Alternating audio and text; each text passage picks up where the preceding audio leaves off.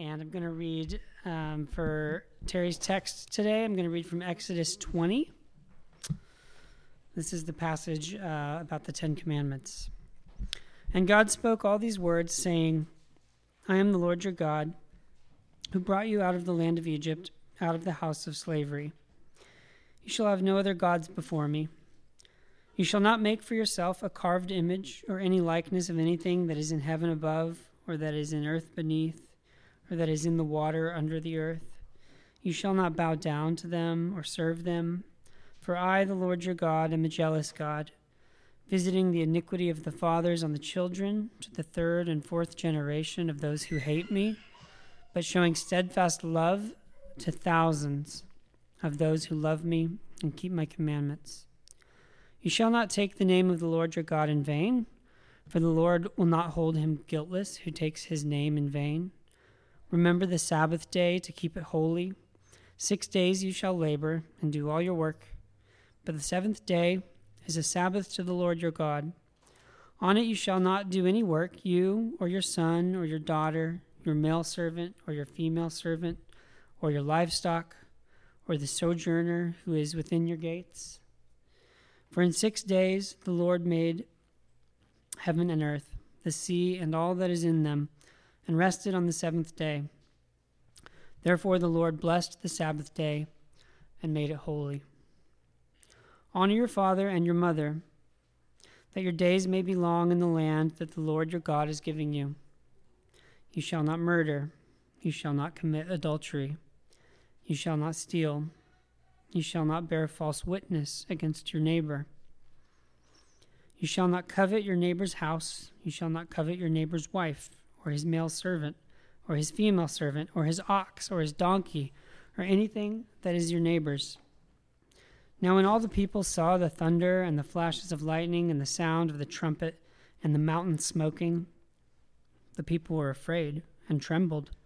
And they stood far off and said to Moses, You speak to us, and we will listen. But do not let God speak to us, lest we die. Moses said to the people, Do not fear, for God has come to test you, that the fear of him may be before you, that you may not sin. The people stood far off, while Moses drew near to the thick darkness where God was.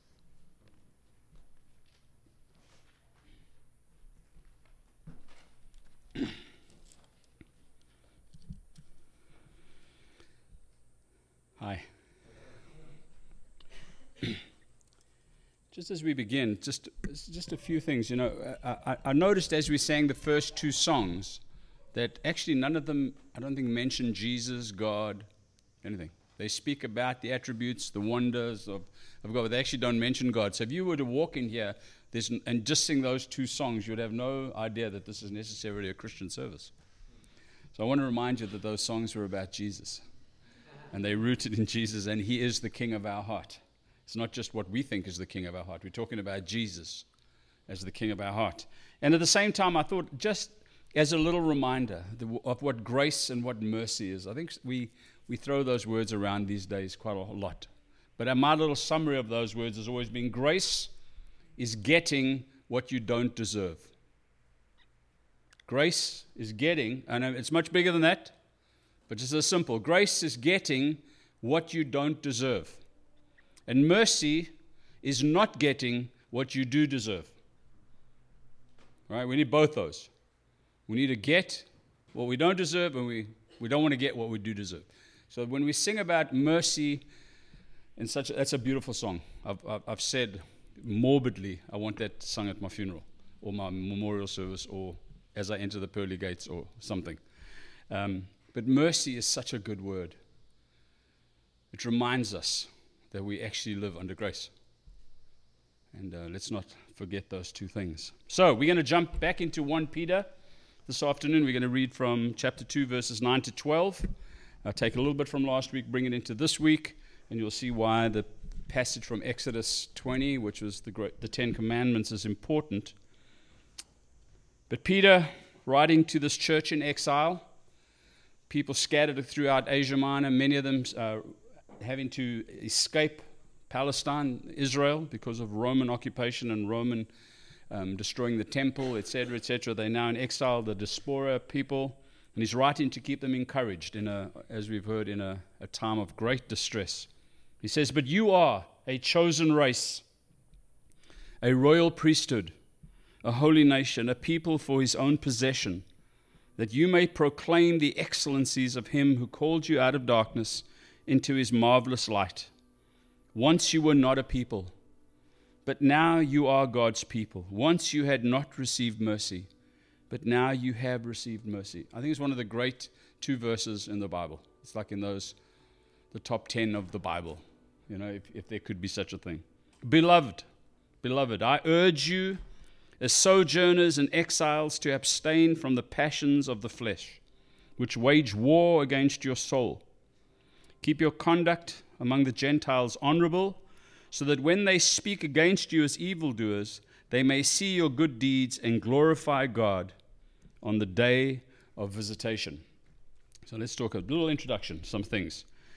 I'll ask you this question. What is the reason that we are here? What's the purpose for being God's people, for being the church? What's the purpose? Why are we here? Why do we gather? We could be doing a whole lot of other different things on a Sunday afternoon, place where it might be a little cooler, where the fridge is easily accessible to a variety of beverages and snacks. Movie theaters are open. There's a lot of things that we could be doing, but we are here. But why? What's the reason for being here? But what's the reason for being God's people on the earth? What's our purpose? Do we ever think through those things? I like to think about it as often as I can because it's so easy to be distracted. And so I thought I'd just pop 3 little texts to help us in our endeavor. And the first one is from Genesis chapter 1, when God is creating, and he's creating all the beautiful earth and everything is good, and then he creates humanity, and they were very good. And God blessed them, Adam and Eve, male and female. And God said to them, "Be fruitful and multiply and fill the earth and subdue it and have dominion over the fish of the sea and over the birds of the heavens and over every living thing that moves on the earth." There's a whole lot around there, but just read it. Let's read that verse again. And God blessed them, the man and the woman. And God said to them, "Be fruitful and multiply and fill the earth and subdue it and have dominion over the fish of the sea and over the birds of the heavens and over every living thing that moves on the earth." It's a wonderful text explaining why we are here as human beings on the planet. The pinnacle of God's creation was that we would care for God's creation. When it says we would have dominion, that doesn't mean we have control over the animals and we can slaughter them left, right, and center as we feel like it. It means that we would rule well. It's a kingdom word.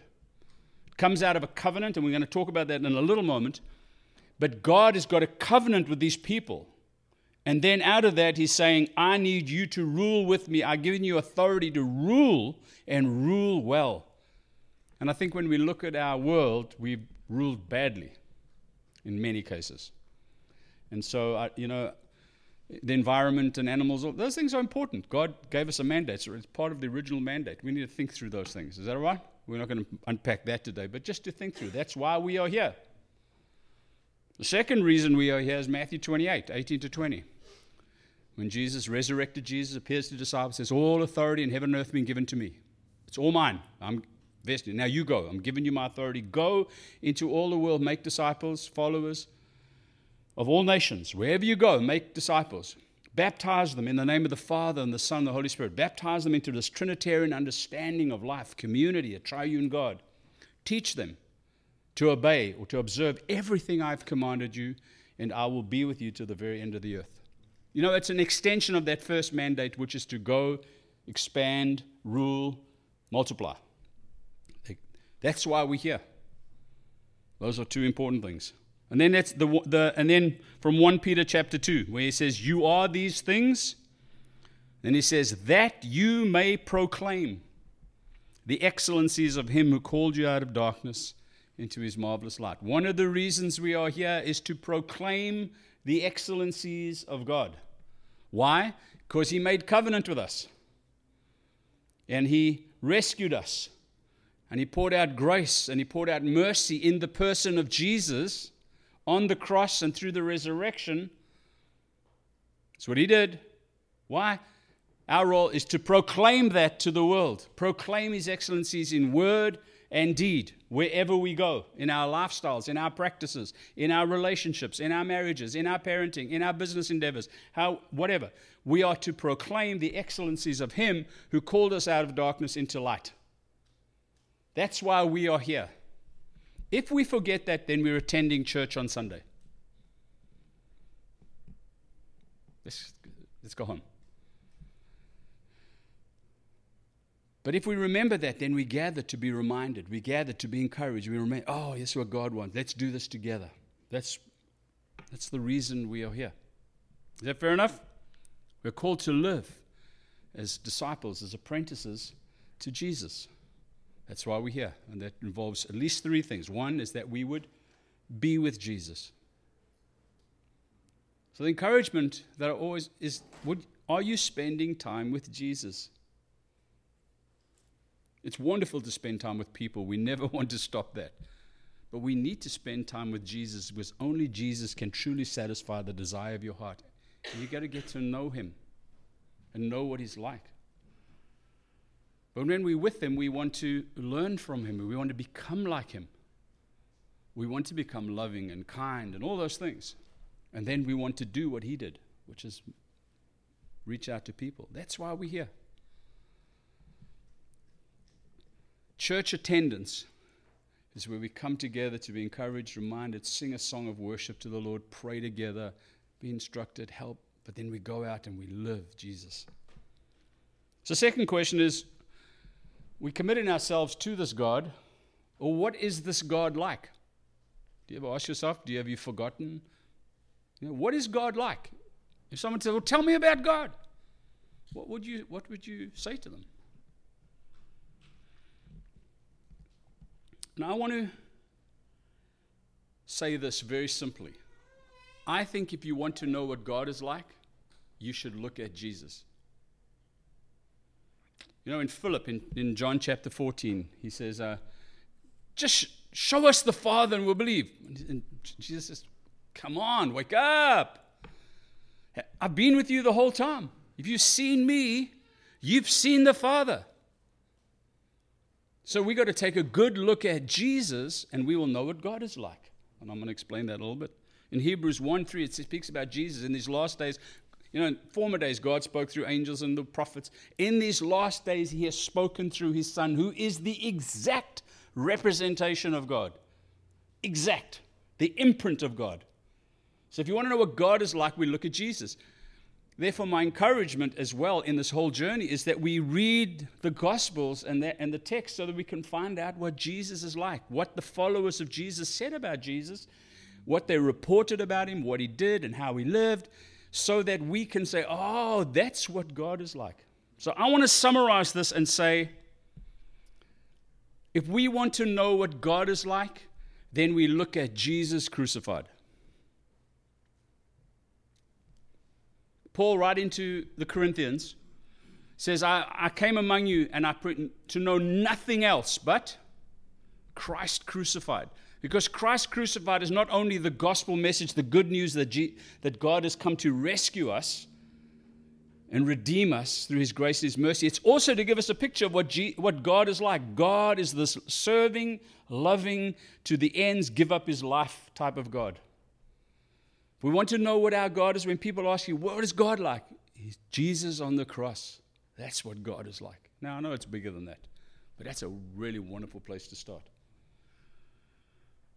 And this God has poured out he's poured out love upon us, and he asks us to express love in at least 7 different ways. I've spoken this, I've preached on it, but I'm doing a reminder because I think sometimes it's important. 1, we're called to love the Lord our God. How? With all our heart, our soul, our mind, our strength. Everything. The whole person. We are called to love God. And then we're called to love our neighbor as ourselves. So there's 3 love. You've got to love God, you've got to love your neighbor, you've got to love yourself. If you look at the 10 Commandments, Exodus 20, The first few is love the Lord. The next one is love your neighbor. That's why we don't covet our neighbors' things and wives and manservants. And why? Because we're called to love our neighbor. Do unto them as you would have done unto you. And the first ones are love the Lord. Love. So that's 3. Called to love your family. Husbands, love your wives. I'm assuming that means wives, love your husbands. Love your children. Jesus says, a new commandment I give you, I want you to love one another. So we're called to love one another as the people of God. That's 5. Next one is love your enemies. We don't like that one. Called to love your enemies. And 1 Corinthians 13 says, whatever you do. What? Do it in love. Because if you don't do it in love, it's just a gonging symbol. It's just making a noise and taking up space. So whatever we do, we're called to love. So we want to know why we are here, and we want to know who is this God that we're here for. Do you think that's important? Maybe just every week it's good to remind ourselves of that. But into that comes Jesus, that has translated us from the kingdom of darkness into the kingdom of light. And that means that we are now this chosen race, a royal priesthood, a holy nation, a people for his own possession, a people that belong to God. That's covenant language. We are his. We are no longer our own. We have been bought with a price, Paul writes in another part. We belong to him. We are a new race. We are a new people. And last week we touched this. I want to say this as a sentence, that in this new race, in this new people of God, this chosen race, royal priesthood, holy nation, God's possession, there is no place for 3 things I spoke about last week if you're here. Number 1, racism. There's no place for racism in God's family. 0. There's actually no place, not only for in the family, but there's no place for the family of God to be racist outward. It does not represent God well. We are not declaring his excellencies that way. Number 2, there's no place in God's people for sexism. No place in God's people for elitism. Yes, there's rich and poor, but we are not elitist.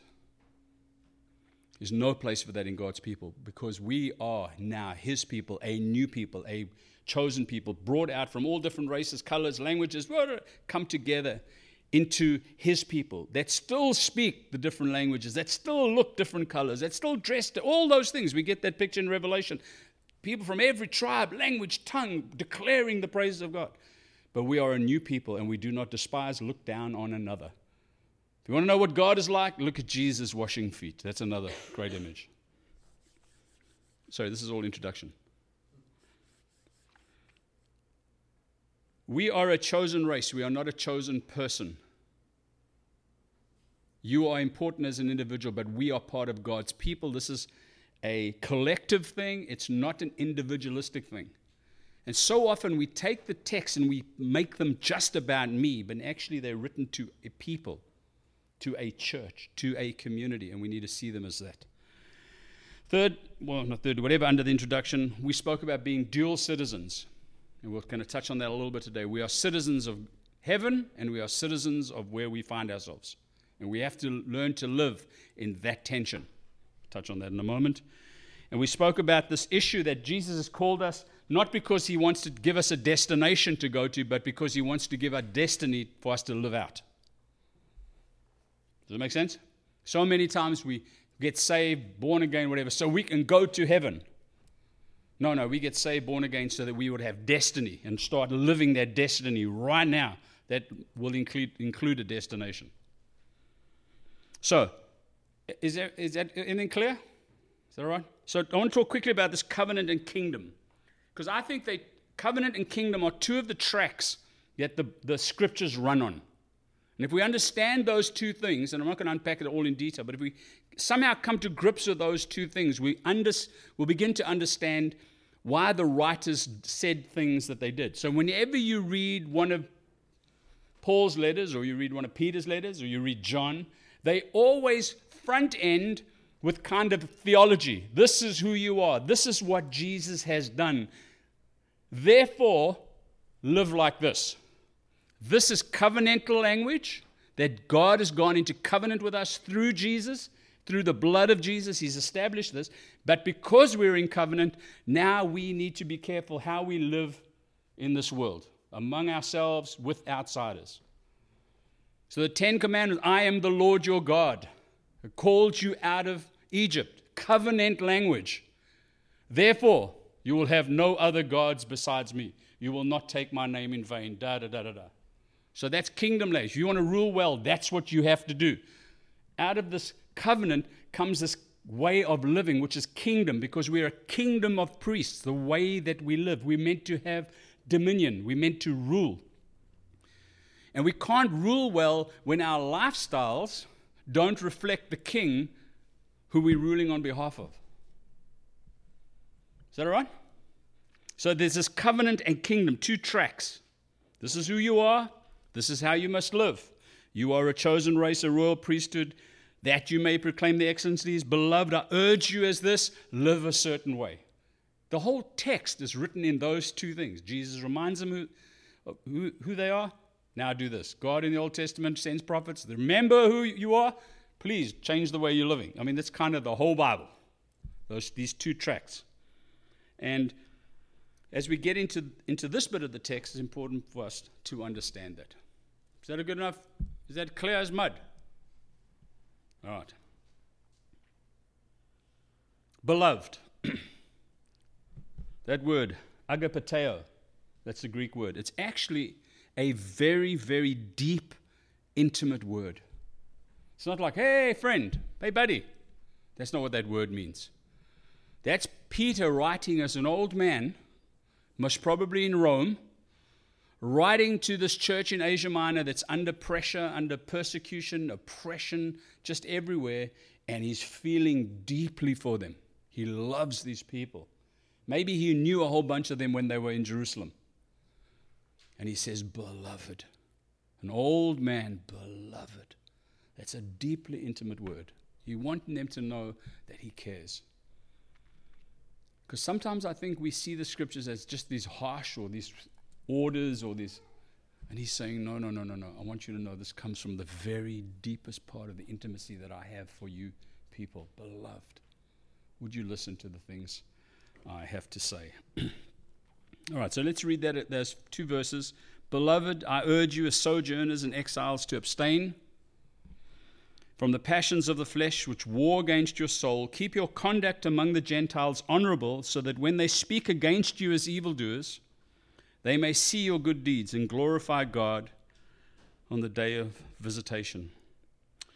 Really what Peter's writing to this people, and he's trying to encourage them how to live in right relationship with unbelievers in a pagan society. That's what he's trying to encourage them to. These are people in exile. They're out of their own homelands. They're living as people in exile. Whether they were physically exiled or because they were Christians. Both play.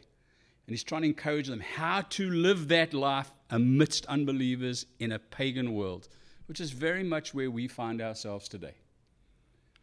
Today, Christian anthropologists and that will talk about the church as a people in exile on the earth, or at least in the Western world. We're a people in exile. We are no longer the dominant, important, center stage people. We are people on the fringes, people to be despised, people to be spat upon, people who are bigots, people who are this, people who are that. And so this letter is written to us too. We can extract from it great things on how to live the God life in a pagan world, in a world where people are not believers. Our world is radically, and I mean, I don't have to tell you that, becoming against God, or at least against a single God. How do we live in that? And Peter's basically saying to them, and this will unpack as we go in the next few weeks, he's trying to encourage them how to live as faithful witnesses to the truth of the gospel in a way that doesn't, and I want you to hear this because I think it's important, that doesn't unnecessarily offend the society that they live in. Because I think it's easy to say, we are believers and you're all going to hell, and we just offend everybody else. But when Peter's writing here, he's actually saying he's trying to teach them how to live among those people. Not to give up their values, not to give up what they believe, not to throw themselves so in the culture that they don't look the same. They lose their distinctiveness. But he also wants them to live in the culture. Otherwise, the best thing to do is, move to Arizona, build a compound, grow veggies. Obviously, we need air conditioning, whatever, and separate ourselves. But actually, no, we're called to live in this world. All of us live in Los Angeles. Our mantra for our church is how to live as disciples of Jesus in Los Angeles, in this city that's pluralized and syncretistic and all over the place. It's just, this is where we're called to live. So how do we do that distinctively without just becoming weird?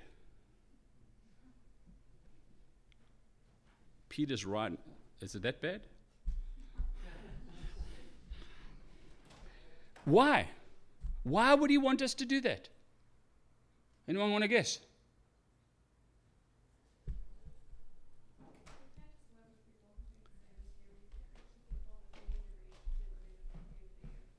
Exactly. For the sake of the gospel. And if you understand this principle, next week I have to speak I'm speaking at Anthem Camarillo, and they always give me the most interesting texts. They have given me 1 Corinthians 11, the first part, which has to do with head coverings, which is one of the most frustrating passages in all the Bible. I've read 12 commentaries, and none of them agree. I've read old commentaries, new commentaries, conservative commentaries, liberal commentaries, and they're all over the place. But here's this one thing that comes out, is what was happening and why some of those instructions were given had nothing to do with authority structures. They had to do with how to bring the gospel into a pagan culture. Maybe we'll unpack that sometime. But in this text, we've got the same idea. He's saying this. The text, let me just read that text again. Keep your conduct among the Gentiles honorable, so that when they speak against you as evildoers, they may see your good deeds and glorify God on the day of visitation.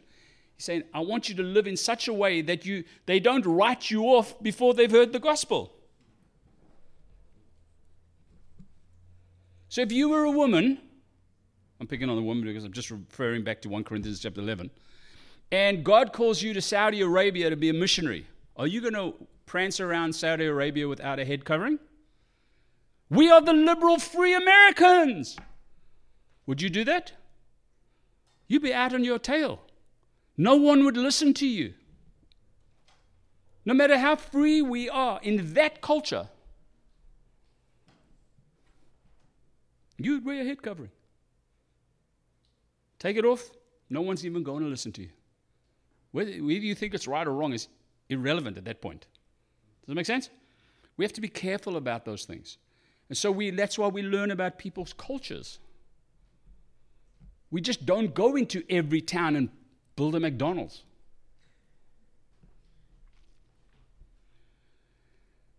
We actually have to learn. We have to live in the culture, how to live our values. The distinctiveness of what it means to be a follower of Jesus in a world that's anti. And I would hazard a guess the number one thing would just be love, love, love. All you need is love. I think it's a really helpful one. But and Peter reminds them in this idea, he's saying, remember, this is not your land. You are sojourners and exiles, or in other texts it speaks about aliens and strangers. That's what you are in this world. So you are kind of passing through. You might live there for a time, but in the reality of the fullness, you're passing through, and as you live there, as you pass through, the way that you live, the way that you engage with people, the way your lifestyle is conducted, People look and say, man alive, we hate you because you won't worship our God. You only want to worship your God. But there's something about you. You are kind and loving and caring, etc., and you respect what we do, etc., etc. We have to remember that. Do you remember in Genesis, I think it's Genesis 23 or so, around about there, Abraham, he arrives and he just says to them, he wants a burial plot, a piece of land. He says, I'm just an alien and I'm a stranger, I'm an exile. Will you sell me a plot? God's people have always been aliens and strangers and exiles and sojourners in the land. They always have been. Because we know that our eternal home is not what we currently have. But we're here now. But we live with a different reference point. We live with a different set of values. Ultimately, we're breathing a different atmosphere while we are here. But I'll come to this in a moment. So basically, what's Peter doing? Peter's Jewish. He's writing to this community. It was predominantly ex-Jewish. There are Gentiles involved in Asia Minor. And he's linking them back to Abraham, the father of the faith. He's saying, what you experience now was what your father Abraham experienced those thousands of years ago. It's the same story. In Daniel, same story. He's in another place. He will not violate his beliefs, yet he serves that king well and rises to second in the land. Joseph, same. It's a long history of God's people living in places that are not their own, holding on to their values, holding on to their God, holding on to their distinctiveness, yet serving in that culture. And Peter's trying to tell us how to do that, and we have to learn as people today how to do that.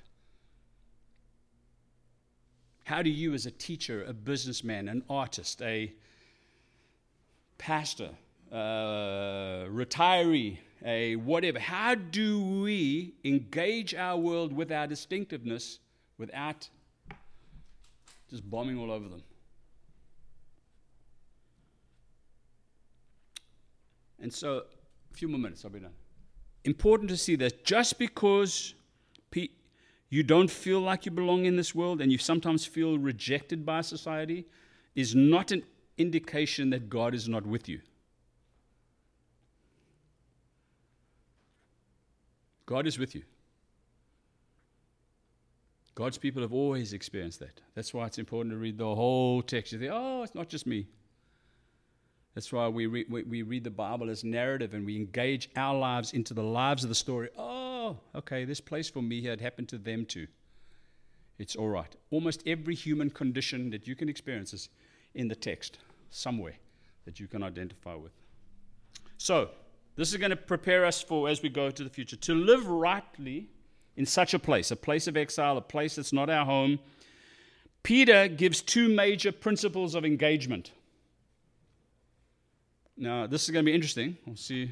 Some of you might have to go back and think about this, because when we get to the next week, we'll see some of this. The first one is, their allegiance to God in Christ does not exempt them from submitting to pagan authority.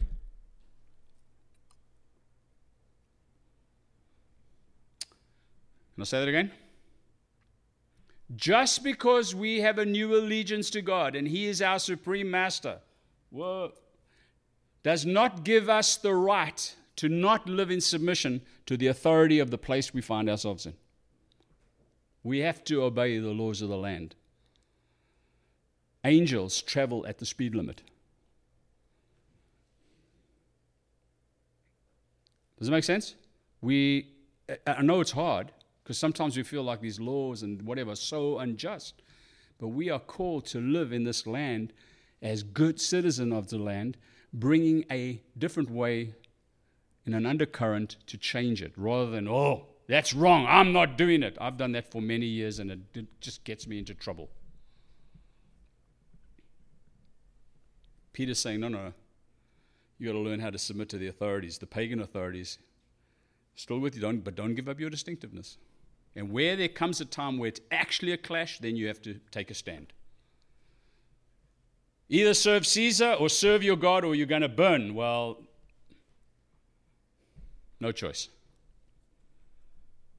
But none of us are yet in that position, I don't think. at least here, in other parts of the world, but not here. So, number one, allegiance to God in Christ does not exempt us from submitting to pagan authority. And two, they must maintain their identity as God's holy people and consequently, and I'm just reading this, be prepared if necessary to suffer unjustly and without retaliation for holding to their convictions and values as followers of Jesus Christ.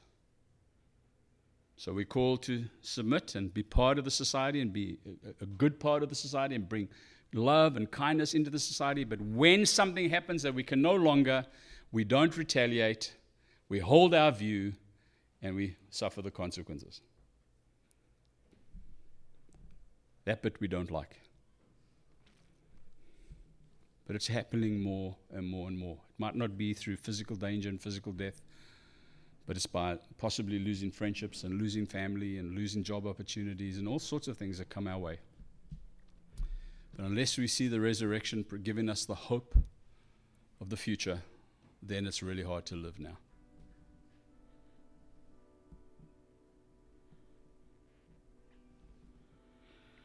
If we are strangers, and if we are sojourners, exiles, aliens, whatever the word, all those are used in the text. If we are those people living like that, then remember people are watching.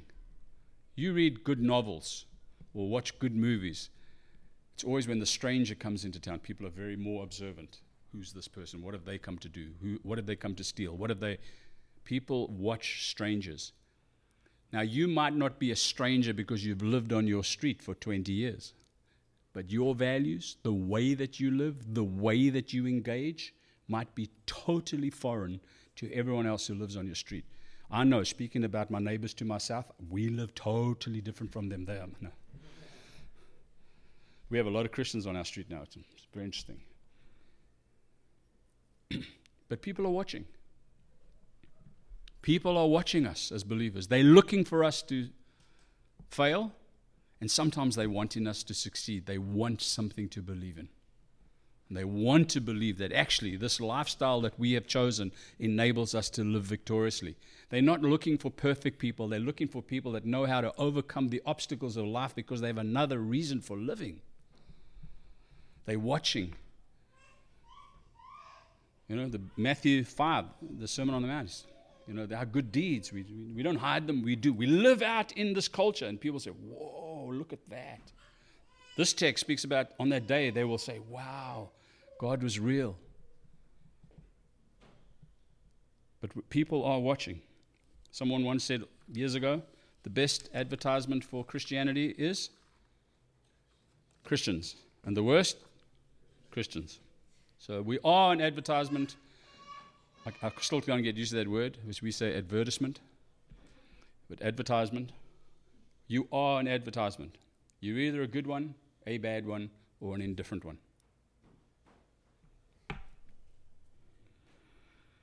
Are we still breathing okay? He says this, I urge you as sojourners and exiles to abstain from the passions of the flesh which war against your soul. He's bringing into you that actually we're in a war. We're engaged in spiritual warfare to live God life.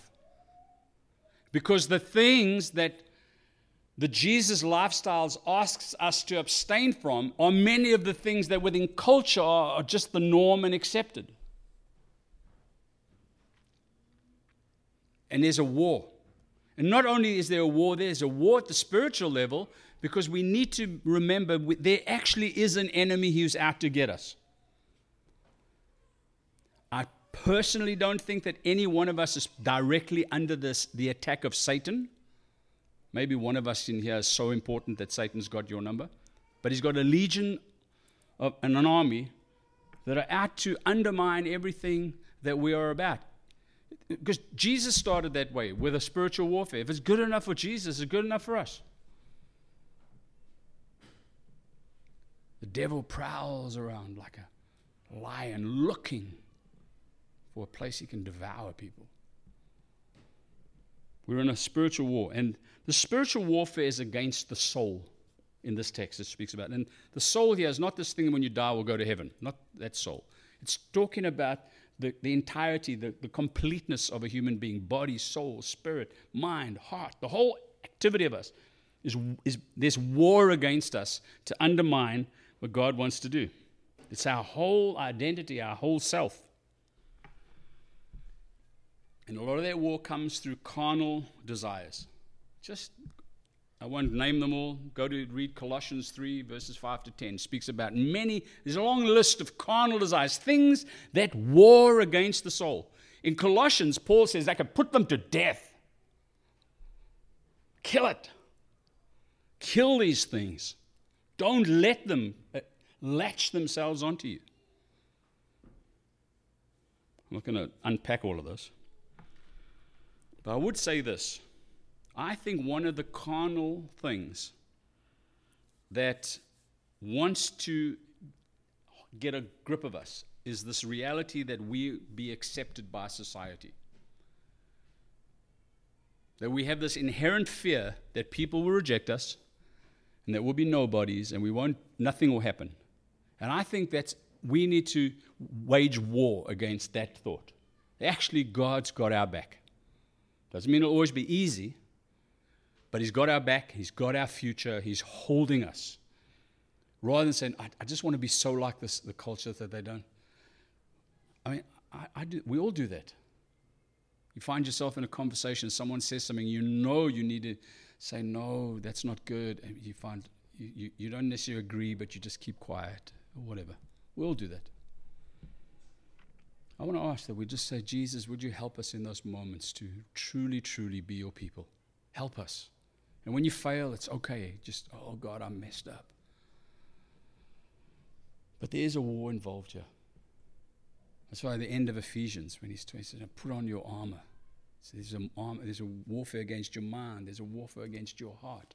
There's a warfare against the way that you walk and live your life. There's a warfare against what you declare. There's a warfare. Let's remind ourselves of that. Our souls are fragile.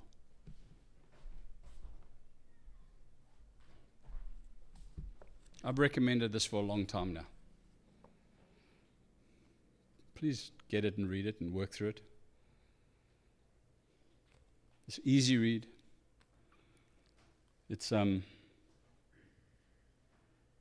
going to say outside the Bible, it's in the top 3 books I've ever read in terms of its impact of caring for our souls, the entirety of who we are.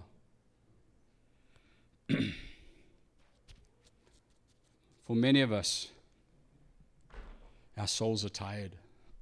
We're not resting. We just don't rest in Jesus. We are tired. And it begins to affect every area of our lives. There's a war against our souls. Please, would you do some work? It doesn't have to be that one, but would you do some work, find something? This is a book that was recommended to me a while back. I recommended it, I think, to Buzz, who's recommended it to the United States of America and beyond. It's called The Common Rule, Habits of Purpose for an Age of Distraction.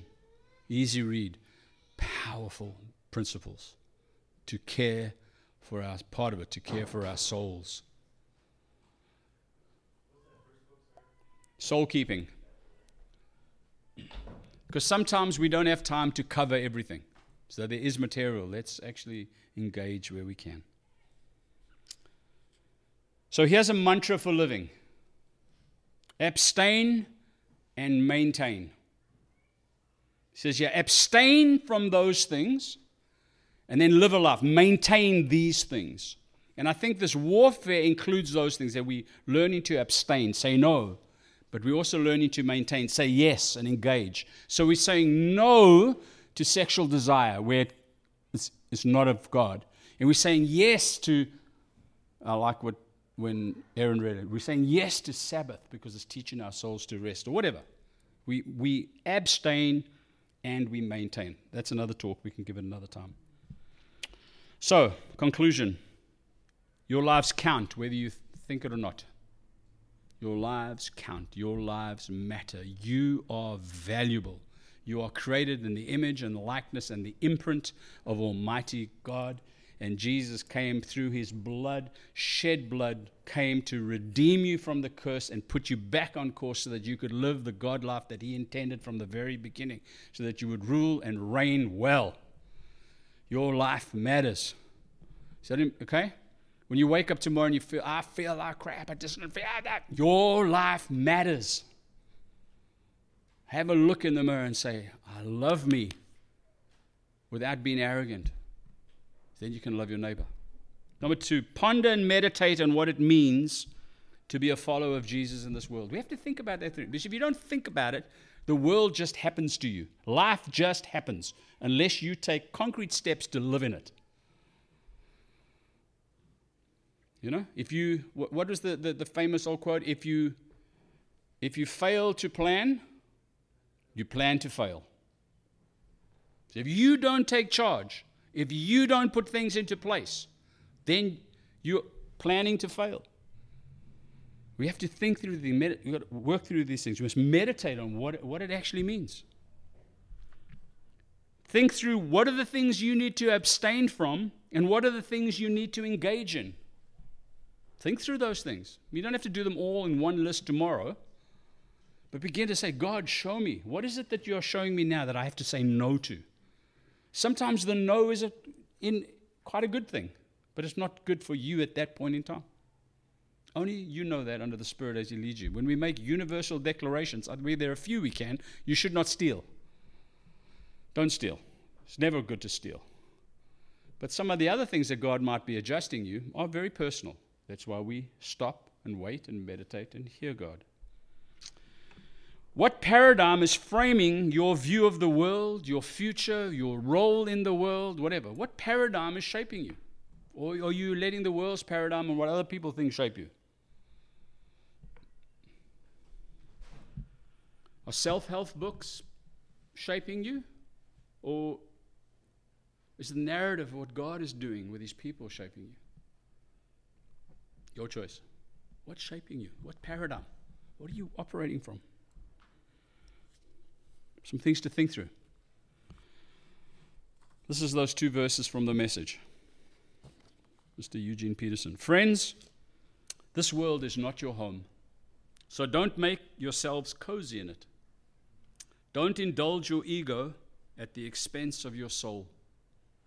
Live an exemplary life among the natives so that your actions will refute their prejudices. Natives there doesn't mean African things. From where I come, it means where you find yourself. Then they'll be won over to God's side and be there to join in the celebration when He arrives. This bit here, don't indulge your ego at the expense of your soul. Father, we thank You for Your consistency and Your patience and long-suffering with Your people. That even their way in 1 Corinthians 13, when it speaks about love, that great text on love, the first one, love is patient. And You have demonstrated that patience for millennia. Oh, we are so grateful. Then goes on to say, love is kind. Oh, You have been so kind.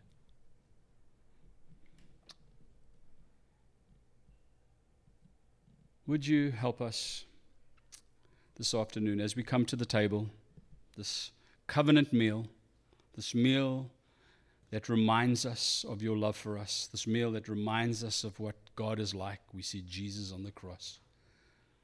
This meal that reminds us that our sins have been paid for and covered by the shed blood of Jesus. This meal that reminds us that there's an eternity in the future where we will share in a meal with Jesus again. This meal that reminds us that because of this covenant relationship, You gave us a mandate to live as Your ambassadors, Your people. Would You help us? Would You help us? You have been faithful. Most of us, I would hazard a guess, find ourselves struggling. Most of us would find ourselves wrestling with some of the realities of the world that we live in. Most of us would be afraid at some point of being rejected and scorned and laid aside. All of those things might be true. But may we first be so envisioned by you, seeing what you like and what you have done and how you sustained your people, etc., etc., etc., that would give us the energy and the purpose and the vision. May we read the story of Daniel. He knew his God, and therefore he lived that way. Be with us, we pray, Lord Jesus.